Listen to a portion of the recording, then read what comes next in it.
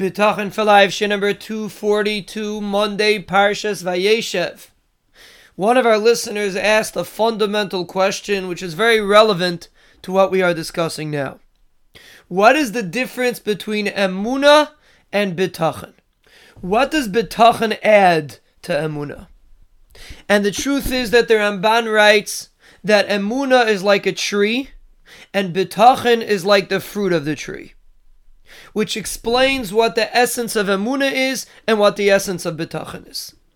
Emunah is the understanding, the intellectual ideas that HaKadosh Baruch Hu completely controls every aspect of this world, every detail of our lives. This is basic Emunah.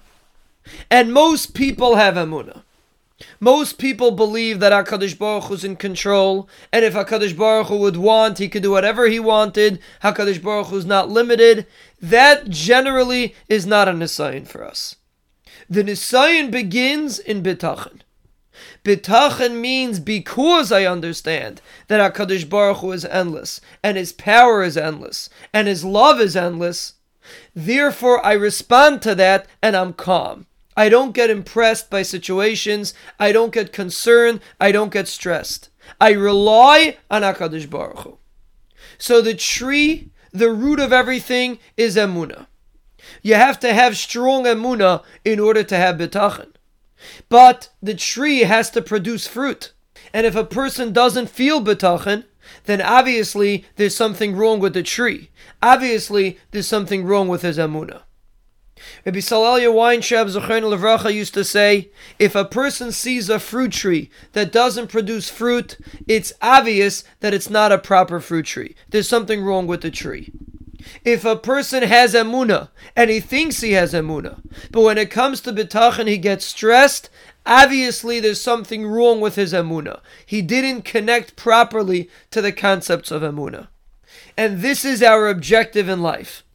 To take the basic concepts of Emunah that we all know and to internalize them into practice and to act upon them. That's what Bitachon is. And that's why Bitachon is all about action, is all about attitude, is all about emotional feelings. Because the ideas, the intellectual concepts, we all know. That's what Emunah is. And that generally is not such a big nisayon.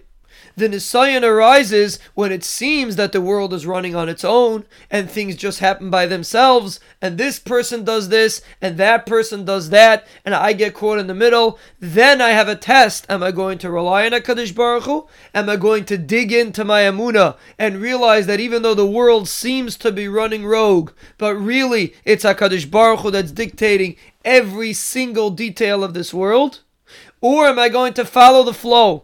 Follow everybody else and attribute different current events to different things, but not to HaKadosh Baruch Hu.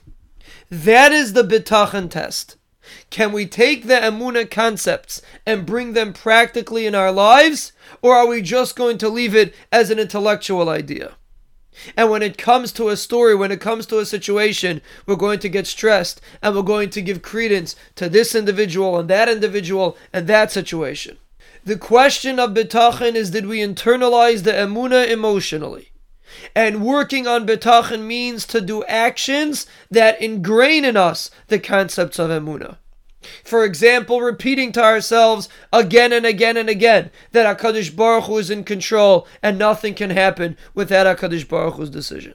So Emunah can be considered relatively easy. Everybody has it. Bitachon is not so simple. But with a little bit of effort, we can turn the tree of Emunah into the peiros of Bitachon.